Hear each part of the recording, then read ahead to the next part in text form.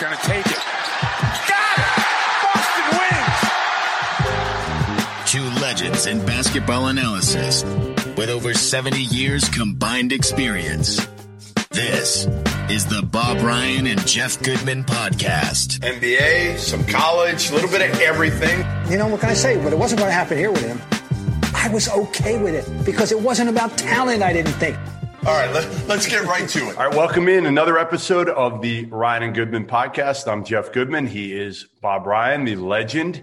And Bob, down here in Charleston, South Carolina now, different kind of backdrop, and left the snow in Boston to drive to 60 degrees. So I know you're a little bit envious of that. A little bit, yes, I am. But I kind of was reconciled myself to, the reality of non-travel, but good for you. Yeah, it is. In fact, it did have a little dustin, overnight here, but nothing serious where I am. I don't know what on the South Shore, I don't know where it is the rest of the town. Good for you. But it reminds me of the time that I was going to a BCS game in Miami, and it was 9 NINE degrees when we left Boston, and by 2:00 we were sitting at the pool in Miami. That was a day that I remember very, very well. But good, as they say down under. Good on you. Good on you. That's good. We need a Ryan vacation home somewhere down south so you can get away from this winter weather, Bob. No, I have not been out of New England since January 31st. I was in New Jersey at the old alma mater, Lawrenceville School, watching them play basketball, and I came back the next morning, and that's the last time I was out of New England, and that's it. And I've gone now a calendar year without getting on an airplane, and that's the longest I've gone since the summer of 1970. So, but I mean, that's just everybody's got a story, right? All right, fine, that's my story. So, anyway, but. Thank God. Speaking of departures, speaking of departures. Yes, departures. There's a couple, one already in Houston with Russell Westbrook, and another that might be imminent with James Harden. And our guy, Stephen Salas, who we had on about a month or so ago, was giddy because he was going to have a chance to coach James Harden and Russell Westbrook, two of the best in the business. Now, he may have neither. He may have a complete rebuild on his hands. Who knows? Oh, yeah. I mean, obviously, Harden is not likely to spend the season in Houston. I think we're realistic about that. So the team suddenly is a completely different thing than what he thought it was going to be, and not what he signed up for. But, it's too bad. We root for him. We're pulling for him. We were hoping that things were going to, he was going to walk into a really good situation. Instead, he's not going to walk into a good situation. And it's already poisoned, with Harden's behavior, and too bad, Stephen, but he's a big fella. He'll get over it, but still, this is not what he had in mind. I know. Well, my biggest issue is twofold with Harden. Is number one, supposedly you wanted John Wall there, right? You wanted this trade, and now after they make this deal and they get rid of Westbrook to get John Wall, and you're also getting rid of a first round pick, protected, albeit, but still first round pick. You've got John Wall. Supposedly he's in great shape, according to some people who have seen him play here in the last couple months. And now you don't show up. And what are you doing at this point? I just feel like Harden's always been a guy that's never had those intangibles. I've talked to enough people that have been on that team with him over the years, and they say he's got no leadership abilities for the most part. He's aloof. He's different. And now, again, isn't he just forcing Houston's hand? And What choice do they really have ultimately, Bob? You go the other guys that have done this in the past, right? Whether it's Anthony Davis being the most notably coming out with his agent, Rich Paul, basically saying he's not playing for New Orleans anymore. What choice does Houston have if ultimately James Harden just says, you know what, I'm not reporting? Yeah, it's not like if he sits out, he's missing a paycheck or two isn't going to make a big difference in his life. That's for sure. I think he's cashed a few good ones along the way. This is not a shock that he's doing this, because we did hear that he wasn't returning their phone calls. Nobody could get in touch with him. So that was not a good, not a good sign. No.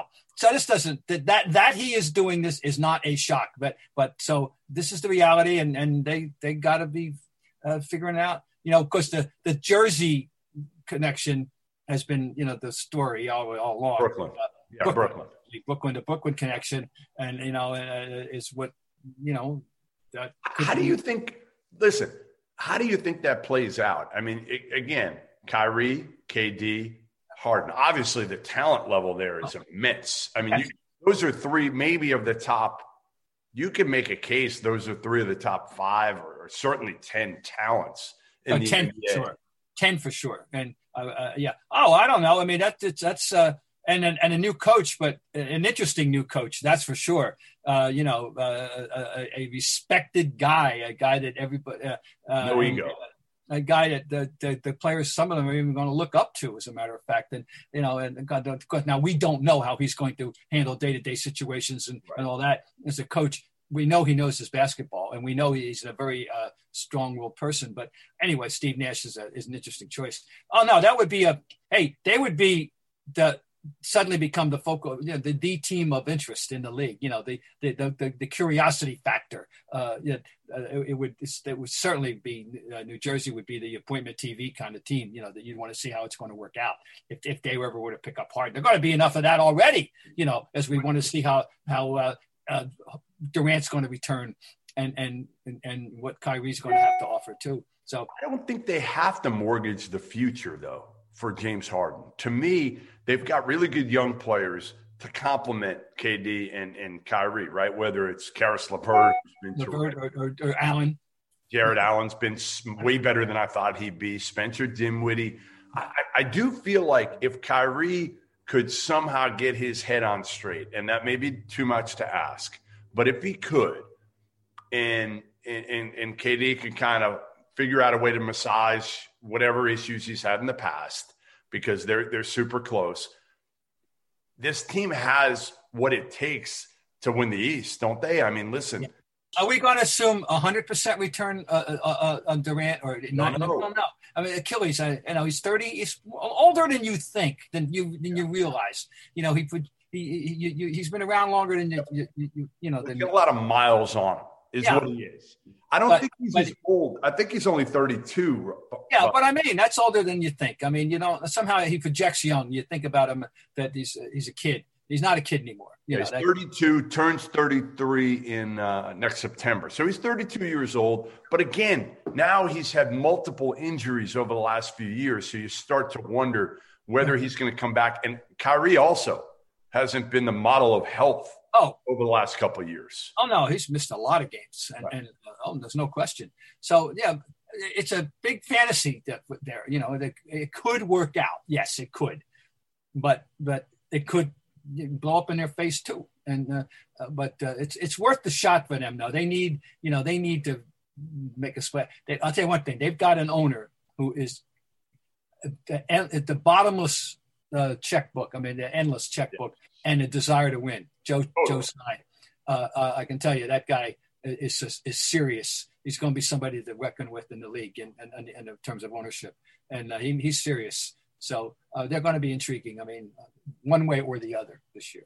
All right. So here's the big Celtics related question for you. They've got a $28.5 million trade exception right now. Yeah. Danny Ainge was able to finagle, I guess is the best word, after losing Gordon Hayward. Do you utilize that to try to bring in James Harden if you'd obviously have to give up picks? You'd have to give up somebody else. I don't know who that would be. I would prefer, look, this is just me as a fan, the aesthetics of it all, the whole thing. I've never been a big fan of his. I respect the talent. Obviously I don't want him. I like the group.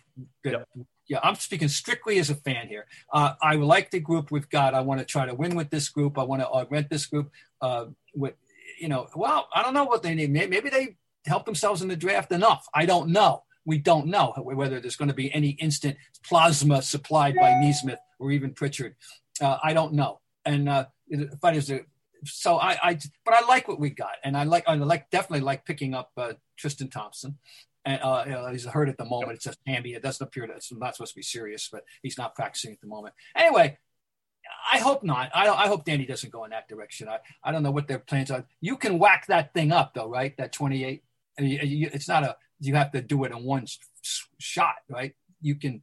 I don't know. I think it might be in one shot that you've got one trade exception. I'm not sure of the specifics, but I think again, listen, you've got the money that you can go after a big-time guy. Do you wait and see kind of what you need? And if Kemba – and we'll get onto this here in a second, but, if Kemba isn't healthy, they're not – in my opinion, they're not going anywhere. They're not going anywhere without. Well, anywhere. They make the playoffs.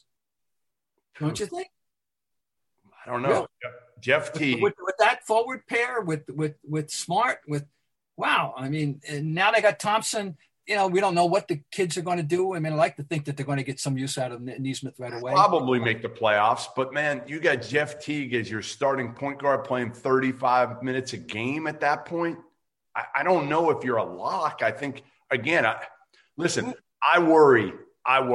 To me, if the Celtics don't have a healthy Kemba Walker by February 1st, they're in major trouble. Like, they can kiss this season goodbye going deep in the playoffs. They got no chance. You lose Hayward, and then you're going to lose Kemba. I get you get Tristan Thompson's great as a auxiliary piece, but I don't think he gives you much different than what Daniel Tice does. He gives you toughness. He gives you rebounding. He gives you an athletic, hard-working forward. But it's not like either one of those guys. Neither one of them are scorers. No. Well, they don't need a scorer there. No. If they don't have Kemba. They don't have Kemba. Yeah. Right. I know. All right. Well, that's my big issue is if you don't have Kemba needs to be, he's got to be your number 2 guy. Tatum's clearly your number 1 now. I don't think anybody would argue with that. But Kemba's got to be your number 2. And if they don't have him, you go from Kemba to Jeff Teague. And again, we didn't see a healthy Kemba last year. We remember Kemba as, man, he just wasn't very good in the postseason. No. We forget Charlotte Kemba. And if you have Charlotte Kemba, to me, then this team has a chance to come out of the East. Without Charlotte Kemba. All right, so I agree with that, but I still don't think they're a disaster. I think they're still a good team. Good team. But not again, are you better? I mean, you put it on the list. If it were, I'm just trying to, rather than prorating how many W's with a truncated season, if it were an 82-game season, Kemba could be a 45-6 win team. Yeah, I would agree with that. But look at it now. Without Kemba for half the year, let's say he doesn't come back till February 1st. So he's going to miss 2 months of a 72-game schedule. So what's that, a third of the year? No, not 2 months. 6 weeks because they're starting on the 23rd of December. Okay, so you're right. So he'll miss. So I don't know how many games. Yeah, that would be. I don't know. I mean, I don't want to start trying to do math in my head. That's what I'm going to. So he'll miss 5 weeks, 6 weeks probably. Before he gets 100%, it may be 2 months. Of course, they're going to compact the schedule, so it could be at least 15 games. I'm sure. And this is why the Jeff Teague signing was so important. It was a terrific signing. And if they can put him doing what he should, we know who he is. We know what he is, and he's a high quality it's a high quality auxiliary piece. He's a very useful auxiliary piece. And you're right. If he's going to make him if you're going to elevate him into a starter and a guy that you're depending on, then that's a different matter. But using him the way they projected, that was an excellent pickup. So let's go through, Bob, without a healthy Kemba. Tell me if they're better than any of these teams. Okay, without a healthy Kemba, like a 90% Kemba. Ready? All right. Start Milwaukee. No. Toronto. No. The Nets. We don't know. Probably. Okay, fine. Miami. No, clearly. Not. No. We got 4 there. Yeah. Philadelphia. Well, Philly's a mystery guest now. We think they solved that. They've done what they needed to do. We think. All right, let's see. But I thought it would. Yes. I mean, yeah. Better than Indiana. Yeah. I think so. I think Indiana is better without Kemba. Okay. So you got 4 and one more to throw in the mix, an improved team, but is Atlanta. They're going to they're improved on paper. The good thing is even without Kemba, they're probably a lock for the playoffs. But you're talking about 7th, probably. Yeah, I understand. I agree. Well, that's and I'm all right. That's true. So I think we can agree on that. It's important. There's no, I'm not going to argue. It's important. Now, again, can Teague be good enough for those 20 games or so that you can go 12-8 and not really hurt yourself and be 7-13 and have to dig yourself out. Yeah. It's conceivable. It's conceivable. I mean, he's a solid pro. That's all I can say. He's a solid pro. Tatum's got to turn himself into a clear top 10 player. Like he was a fringe top 10 player last year in the NBA. Yeah, in January he definitely was. Right. When we hit that wall, he was playing great basketball. And he came out of it playing really well. I have to tell you, because you're president of the fan club, yeah. Or at least you're a ranking officer. I know that. Like I'm a ranking officer of the Marcus Smart fan club, and you're a ranking officer. Well, that's another one. Listen, that's another one. Marcus Smart now has to be more consistent with his offense. He's going to have an expanded role with Kemba out, I think. And you're going to see him playing more of the point, which I give a lot of credit. I don't know how much we've talked about this, but I feel like Marcus Smart has come a long way in his ability to run a team. Forget about the shooting. The shooting is still it's clearly way better than it was from the perimeter. He still has his great nights and his awful nights. But his decision-making is the part of his game that I respect more than anything else from when I first saw him in AAU basketball, when he was just kind of just go and overpower people and try to get to the basket and physically. And he can't do that to the same degree now, but he can set up his teammates. He can pick his spots. He's good in pick and roll. So I think Marcus Smart is a guy that can take pressure off of Jeff Teague. If you play them together, I actually think they have a chance to be solid, better than solid in the backcourt. Well, I think you're going to see that pairing at times even when if with crunch time. Yeah, sure you will. No, I agree with you. He's I certainly didn't project the young Smart that rookie Smart. You never would have projected into having any kind of a role as a point guard and at all. And he's evolved. He's continually gotten better in every way. And so there's increased pressure on him. It's amazing. Still think he's the ranking guy in seniority now. What is he? 26, 25? Yeah. It's insane. I mean, insane to me. NFL football continues on this week, which has a few surprise teams at the top of the standings. You might not be at a game this year, but you could still be in on the action at BetOnline. No matter how schedules change or players that play, BetOnline is going the extra mile to make sure that you can get in on every game this season with the fastest updated odds in the industry. There are always more options to wager than anywhere else on BetOnline. Head to BetOnline online today and take advantage of all the great midseason bonuses, offers, and contests. BetOnline, your online sportsbook experts. Hey, getting back to Kyrie, do you see the news? Big news that I don't think he's talking to the media this year. I saw that. Yeah, I know. Well, how upset are you? Oh, I'm just crushed. I mean, he always makes so much sense. We're going to miss those insights. Those keeping all those deep thoughts to himself. He is. You talk about taking yourself a little too seriously. Oh my God! I said once. I'm sorry. I'll repeat. He's not as smart as he thinks he is, and he's searching for something, and he doesn't know what it is. And that's. Meanwhile, is he extraordinarily talented? Yes, he is extraordinarily talented. Yes, but he's a handful. Good luck. I just don't know what he's doing. Like, to me, it's like maybe somebody told him close to him, hey, you know what, Kyrie? Listen, every time you talk, you dig yourself into a deeper hole. So why don't we just do this here?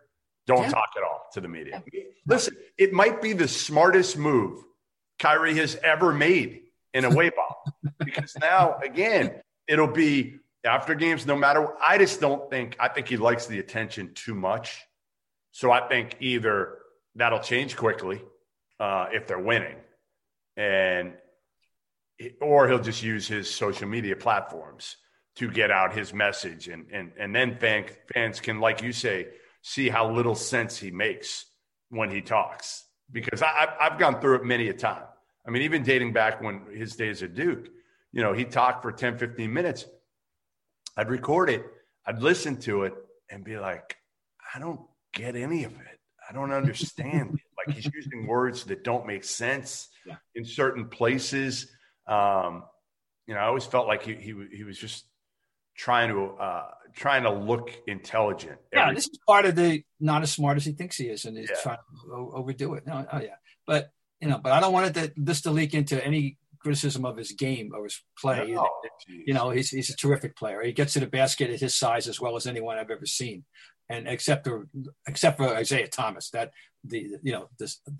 that's the phenomenon of all. And by the way, I wish him well. I hope he gets healthy, and he's telling people and people are saying he looks good. So he didn't have a job right now, right? It is not. Would you want the Celtics to bring in Isaiah Thomas right now, Bob? If they were told that if Kemba were out, right, permanently out, I wouldn't mind taking a shot at him with him myself. I mean, it's amazing to me what he did in Boston. This is a guy that, 60th pick. Like he was trying to just kind of stay in the league. He comes to Boston. It was like the ultimate perfect storm, right? They didn't have anybody else that could do anything off the bounce. So Brad just says, you know what? This is our best opportunity. But nobody saw that coming. I mean, he was so good offensively over about a 2-year span. Now, again, I always felt like whatever he was giving you offensively, he was giving the same amount up generally defensively, not necessarily by his man, but I always felt like the problem was he couldn't stay in front of anybody. So even if it was Al Horford having to make up for his mistakes and putting himself out of position, if he was getting 30, he was giving up 30. But, man, he was exciting to watch in the offensive end. And people fell in love with him, and he loved them back. It was a real mutual, kissy-face thing going on here in Boston with he and the fans, and quite mutual. And it was nice. It was sweet. And then, and unfortunately, he got hurt. And he tried valiantly to play with the bad hip and he hurt himself, and the team kind of bears, they do bear some responsibility there. And, he went from, he had the old back up the Brinks truck line, right? Remember? I remember. We're talking, does he get a max? And he goes to zero, you have to feel badly for him. I think part of the problem with Isaiah now is whoever signs him, the only way he's effective is to put the ball in his hands. And if you put the ball in his hands, everybody else is standing around. All right. Before we leave the subject of the Celtics and also shorter guards, we had a story in the paper today about Carson Edwards, who became a forgotten man, and who teased us. And I remember thinking at the night he did it, don't get too excited. And I'm telling other people, don't get too excited. But I'm talking about the night in Charlotte last year in the exhibition season when he made 8 threes. Not only did he make 8 threes, he did it in a 5-minute span, which I wish I had seen this. Yeah. I only read about it, but but he never got going, and he shot poorly. He shot I think 30%, and fell out of the rotation, became a forgotten man. Do you harbor any hope that Carson Edwards will resurrect himself and have an NBA career of any consequence? Not really. No, I think Aaron Nesmith is far more what the doctor ordered for the Celtics. Size, can really shoot it, can guard.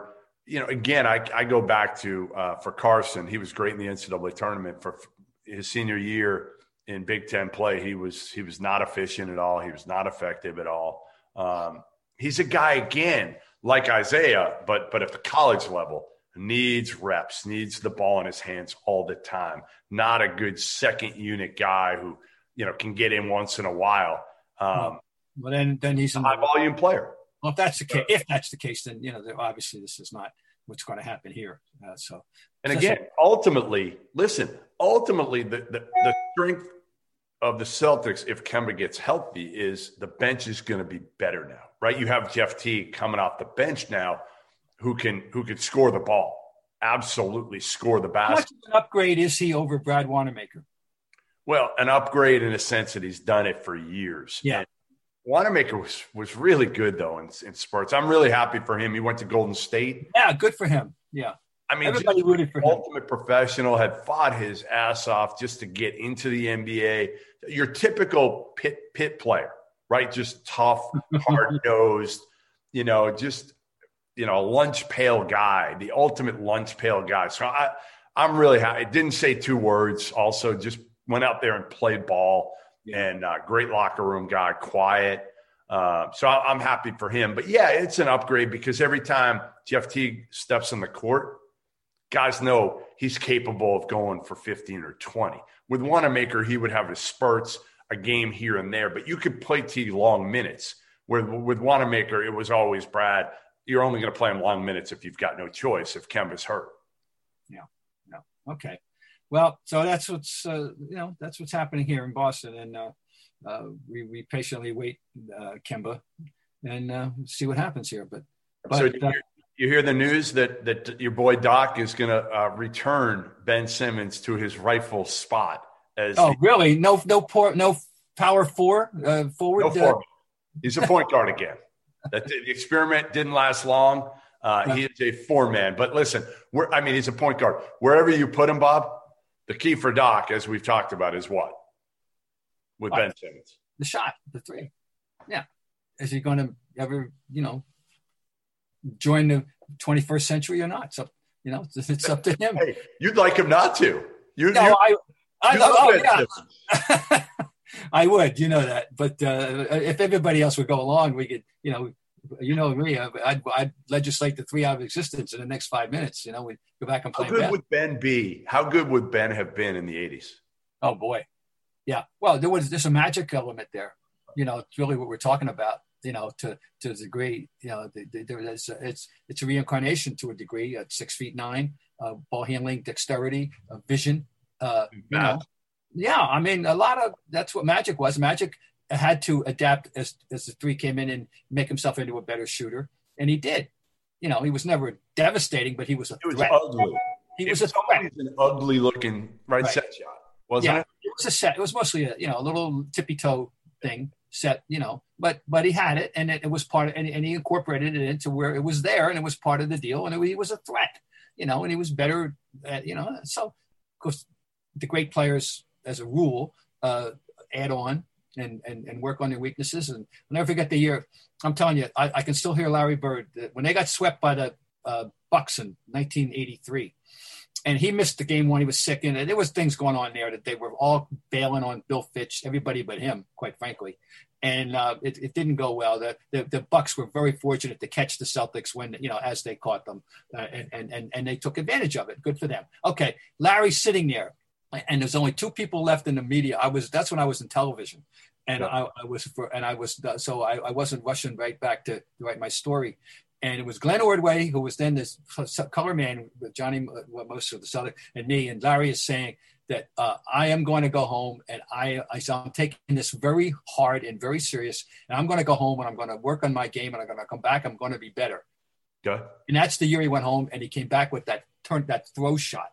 That half jump hook on the baseline, and worked on his left, which culminated, of course, in the famous game in Portland 3 years later when he had 11 left-handed baskets and 10 right-handed baskets. There's a mythology out there that he played the whole game left-handed. He did not, but he played it largely left-handed. Excuse me. Larry, by the way, is 64 years old yesterday, correct? True. And I was taking, a lot of people took note on Twitter, and a lot of videos were posted so the youngins could get a look at what they missed, and the rest of us could get our, bathed in nostalgia about what we're not seeing. But yeah, Larry was 64 yesterday. And, so I wished him a happy, and, he's home in Indiana, and when life goes on, he's 64. Hard to believe. We got to get Larry on here. That's your. All right, we'll work on Larry. The big goal for you. I know it's not easy. Larry doesn't do a whole lot. No, he's receded from public view. It's amazing. To me, it is, but it isn't, right? Because Larry never really loved that part. In one way, he liked the attention, but he really didn't. Like he was engaging when you got to him. But he wanted. We got better and better at it. I remember I once read by 1988, I wrote a story for the Boston Globe Sunday magazine about the blossoming of Larry Bird, and how Larry Bird, who started out, wary of the media and very wary, and of course, media phobic when he came out of Indiana State, and and by this point he became a raconteur. He liked, and he knew exactly how to handle the media, and he knew what they wanted and what. And it was amazing, and it was So yeah, he got real good. He got real good. During the off days, during the playoffs in those days, he was terrific. But he grew up in public. Yeah, these guys all do. But but he grew up in public. Lick to Boston. Right. It was a totally different culture that he came from, and he found out, hey, I like Boston. He was surprised. They liked him. He liked the city.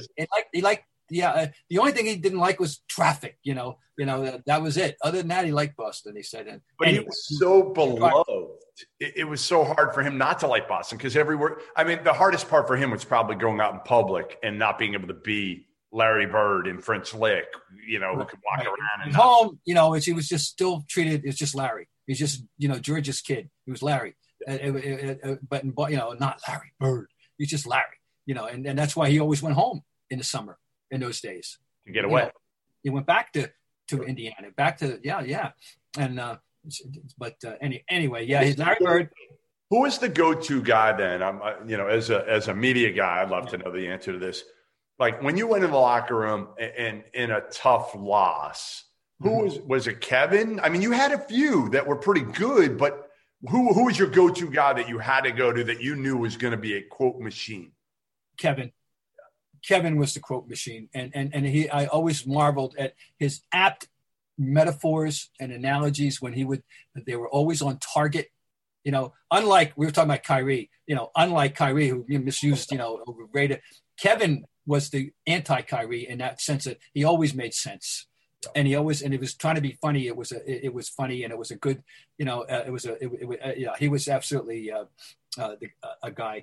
And the previous incarnation, back in the 70s, my first go around with the team, Silas. Yeah, Paul Silas. He's one of the most interesting people that I ever met in all the years of coverage was Paul Silas. He was the conscience of that team, I used to say. Really? Havlicek was John. He was royalty, in a sense, and he did not that he was just he's dignified. John was totally dignified always. Silas was the conscience of that team. In fact, I never encountered anybody subsequent after that that was quite matched him in that regard, in my experience. The most intimidating person you have ever interviewed, Bob Ryan, in your entire life, your entire career, who, when you went up to, were you just kind of either awestruck or just, man, like that guy scares the hell out of me? Well, I think the most intimidating presence was Albert Bell. And Albert Bell, no kidding. He dominated that Indians locker room, those great Indian teams, none of which ever won the World Series, regrettably, but they were so close, back then. Those teams, and he dominated the locker room. He poisoned the atmosphere.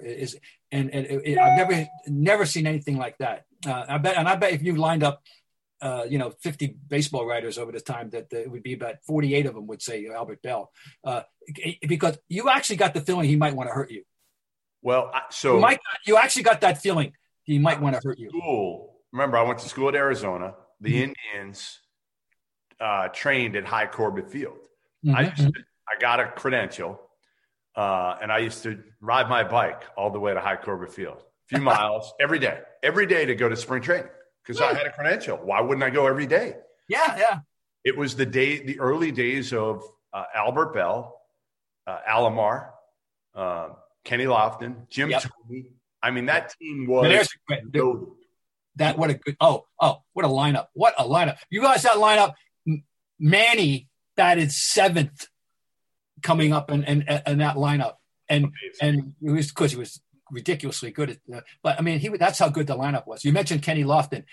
Kenny Lofton was like Albert Bell's second in command. He was like the little yippy dog, he was the lieutenant. My most intimidating, I think my most intimidating would be a tie, and they're physically intimidating. That's why I chose these two. Would either be Frank Thomas or Karl Malone. Oh, really? Yeah. I met both when I was young. Yeah. And I remember Karl Malone just kind of standing right over me. I was probably 16 at the Marriott Longworth in Boston. Mm-hmm. And I think I asked him for an interview or something. And he was nice. It wasn't like he wasn't nice, but I was, 5'7", a 16-year-old. And I was just totally just like, oh my God, this guy's a monster. And then the other one, I was covering spring training in Florida, and Frank Thomas had gone over that day, and I'm waiting by his locker to try to interview him after. And I'm like 17 years old. I'm down there in spring training, got a credential. I'm like one of the only one. I think I'm like the only one there at that point. He comes in, and I'm ready as he's walking into the locker room towards his locker. I'm ready to say, excuse me, Mr. Thomas, like try to be. He comes over and he punches his locker as hard as he humanly could. And I'm like, all right, I'm out of here. I'm not doing this. Oh, wow. In a spring training game. You put the big hurt put a hurting on the locker, huh? Put a hurt. I'm like, a hurt locker. I'm out. No chance. And again, both good people. But just like six. Back to basketball, though. And this is interesting because you say intimidating, and I've used it. My first game I ever covered for the Celtics, for the Globe, was opening night in 1969. The Celtics are playing the Cincinnati Royals. Yeah. And I had been given the job 2 days earlier with no training camp, no preparation, hadn't met a soul, hadn't met the new coach Heinsohn, didn't know nobody, had never covered an NBA game. 23 years old. And the game's over, and I'm in the locker room, and I'm in the Royals locker room. And as I'm talking to this particular individual, a thought like washed over me. Oh my God, I'm talking to Oscar Robertson. And it wasn't that he was nasty or anything, but I was just, it's just my back. Literally, I was overwhelmed, I'm talking to Oscar Robertson. What am I doing here? Seriously, that kind of thing. What I didn't know at the time, which I don't know, and I would have no way of knowing, was that already Oscar and Cousy were not getting along. Really? And Cousy, ultimately traded Oscar that year to the Bucks and traded Jerry Lucas to the Warriors. And he got rid of the two, pillars of the team.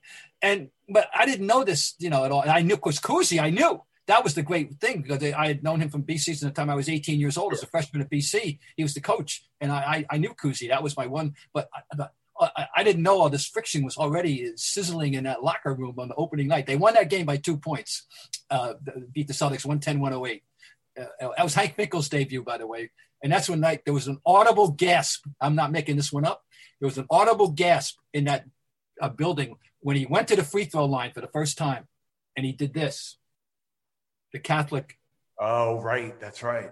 Jesus, Mary, Joseph thing that you do. Everybody thought he was Jewish. Finkel. Turned out there was a gasp. He's Catholic. That's classic. It was great. Oh my God. That was my first game. My first coverage. We got to do this next week. I'm gonna, at the end of each episode now, we need to come up with a couple good stories that we can tell. I think that's something we've been missing. I'm going to give you next week. Remind me. I'm going to give you, and I'll tease this right now. I was in Buffalo for about 6 months. I pissed off 2 athletes. You're going to find out who they are next week. Okay, one is a football player, one is a hockey player. And both stories are pretty good. I left Buffalo 6 months, and I pissed off 2 guys that you would not want to piss off. So okay. I'll give you that one next week. And we'll see you next week from lovely Charleston. And hopefully your weather will be a little bit better, Robert, so you can get back out there. Yeah, okay. All right, go get them. All right, now we are going to take a break and do Jaylen Brown. Huh? Jaylen Brown deal. I got to read something that Zanis wants me to read before. Okay. So, all right, perfect. Okay, here we go. 5, 4, 3, 2, 1. All right, Jeff Goodman and Bob Ryan here on the Garden Report on CLNS Media, talking the Boston Celtics.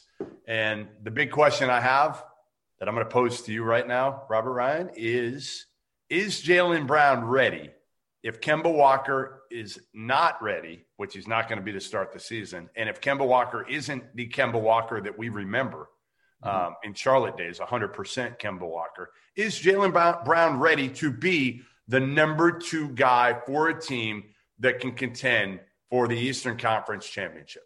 He's incrementally better annually so far. He is extremely bright, as we know. He's certainly capable of assessing the situation. I think he's capable of making the attempt to do that. Yes, I do. I think he can recognize the need.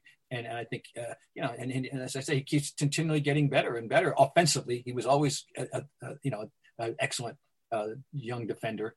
And so he's really, I don't know, I didn't need to be convinced or anything, but he's really just grown in my mind, on me to the point where I think he's a borderline all-star, and you can argue that. And I think that's high praise. So I say no. I say Jaylen Brown is not good enough to be the number 2 guy. I say defensively, absolutely. Yeah. When you're getting up and down in transition, yes. But if you don't have Kemba, if you've got Jeff Teague and Marcus Smart, to me, you're going to be playing more in the half court. And I don't think that is where Jaylen Brown thrives. I still think he struggles with his decision-making in the half court. Mm-hmm. I think he's great as your number 3 guy on a team. I don't think you can count on him every single night. And we've seen that. He's inconsistent with his shot. He's inconsistent with his decision-making, his passing ability. So I think they're in trouble. If Jaylen Brown's got to be your number 2 guy, I think the Celtics are not a team that can win or compete for the Eastern Conference title. All right. Well, I just think he's shown steady improvement, and he hasn't reached his ceiling. And I think it's conceivable, but I understand what your wariness about this, but I think it's conceivable. But that's all I say. I think as a duo, I think it's how many better forward pair combos. And of course, he's really a hybrid. He's kind of a 2.5 or 3. Before. Yeah, 3.5, right, or 3.5 even. Yeah, he's a very useful, adaptable player in that regard, and that's why he's so valuable in defense, of course, because that ability and you can switch, you can do a lot of things with him. Yeah, no, I love him. I love his toughness. I love his ability to guard multiple positions. I'm okay now with the contract that they gave him. I didn't love it when they did it, but I understood it, and obviously it was a heck of a pick. What I've said. And I would have tried to do it. I would have tried to trade Jaylen Brown at his peak, which is kind of where he's at right now. I really feel like there's teams out there right now who feel like you do, that he can be a borderline all-star. And I think in this system last year, it was ideal for him. He had enough guys around him. The pressure was off him. He'd have some great offensive nights, but he'd have off nights too, in which Tatum and Kemba and Hayward could pick him up.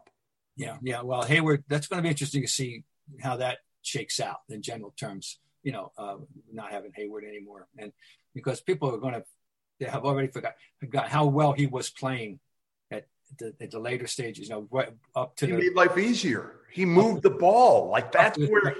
Yep. Yeah, that's it.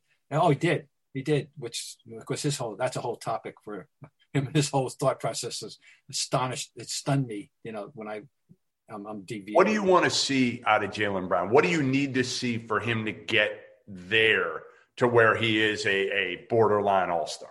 Well, I mean, obviously you've hit it. He's not as consistent a shooter as you'd like to yet.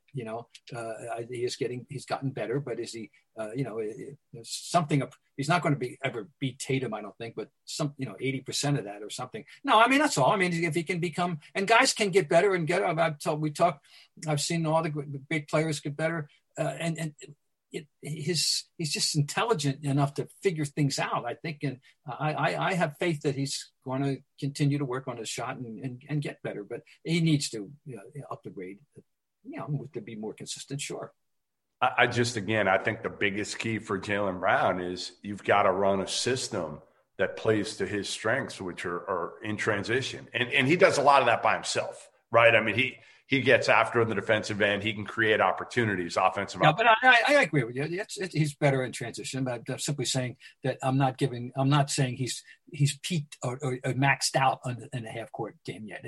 I'd like to think he hasn't. If he has, okay, then I have to deal with it. But I don't think he has yet. The other part of this, Bob, the other part of Jalen and even Tatum is I think they're going to have to work harder for theirs this year because you're not having Kemba and Hayward to make life easier for them. Kemba was just great also, not even setting them up that much, but just bringing them up and that smile and that on the court presence that he had to say, hey, Jason Tatum, when you're 0 for, remember the games he's had where, he started off 0 for whatever it was, to be able to go in his ear and say, hey, man, like keep shooting. We need you to keep shooting. That's a very good point you make about it's not just technicalities that we're talking about, why Kemba is important. It was such, and because how many times did we identify the difference between Kemba and the guy he replaced, Mr. Irving, in terms of personality and he was the other guy had been a wet blanket over the team and this guy's a ray of sunshine, and very different.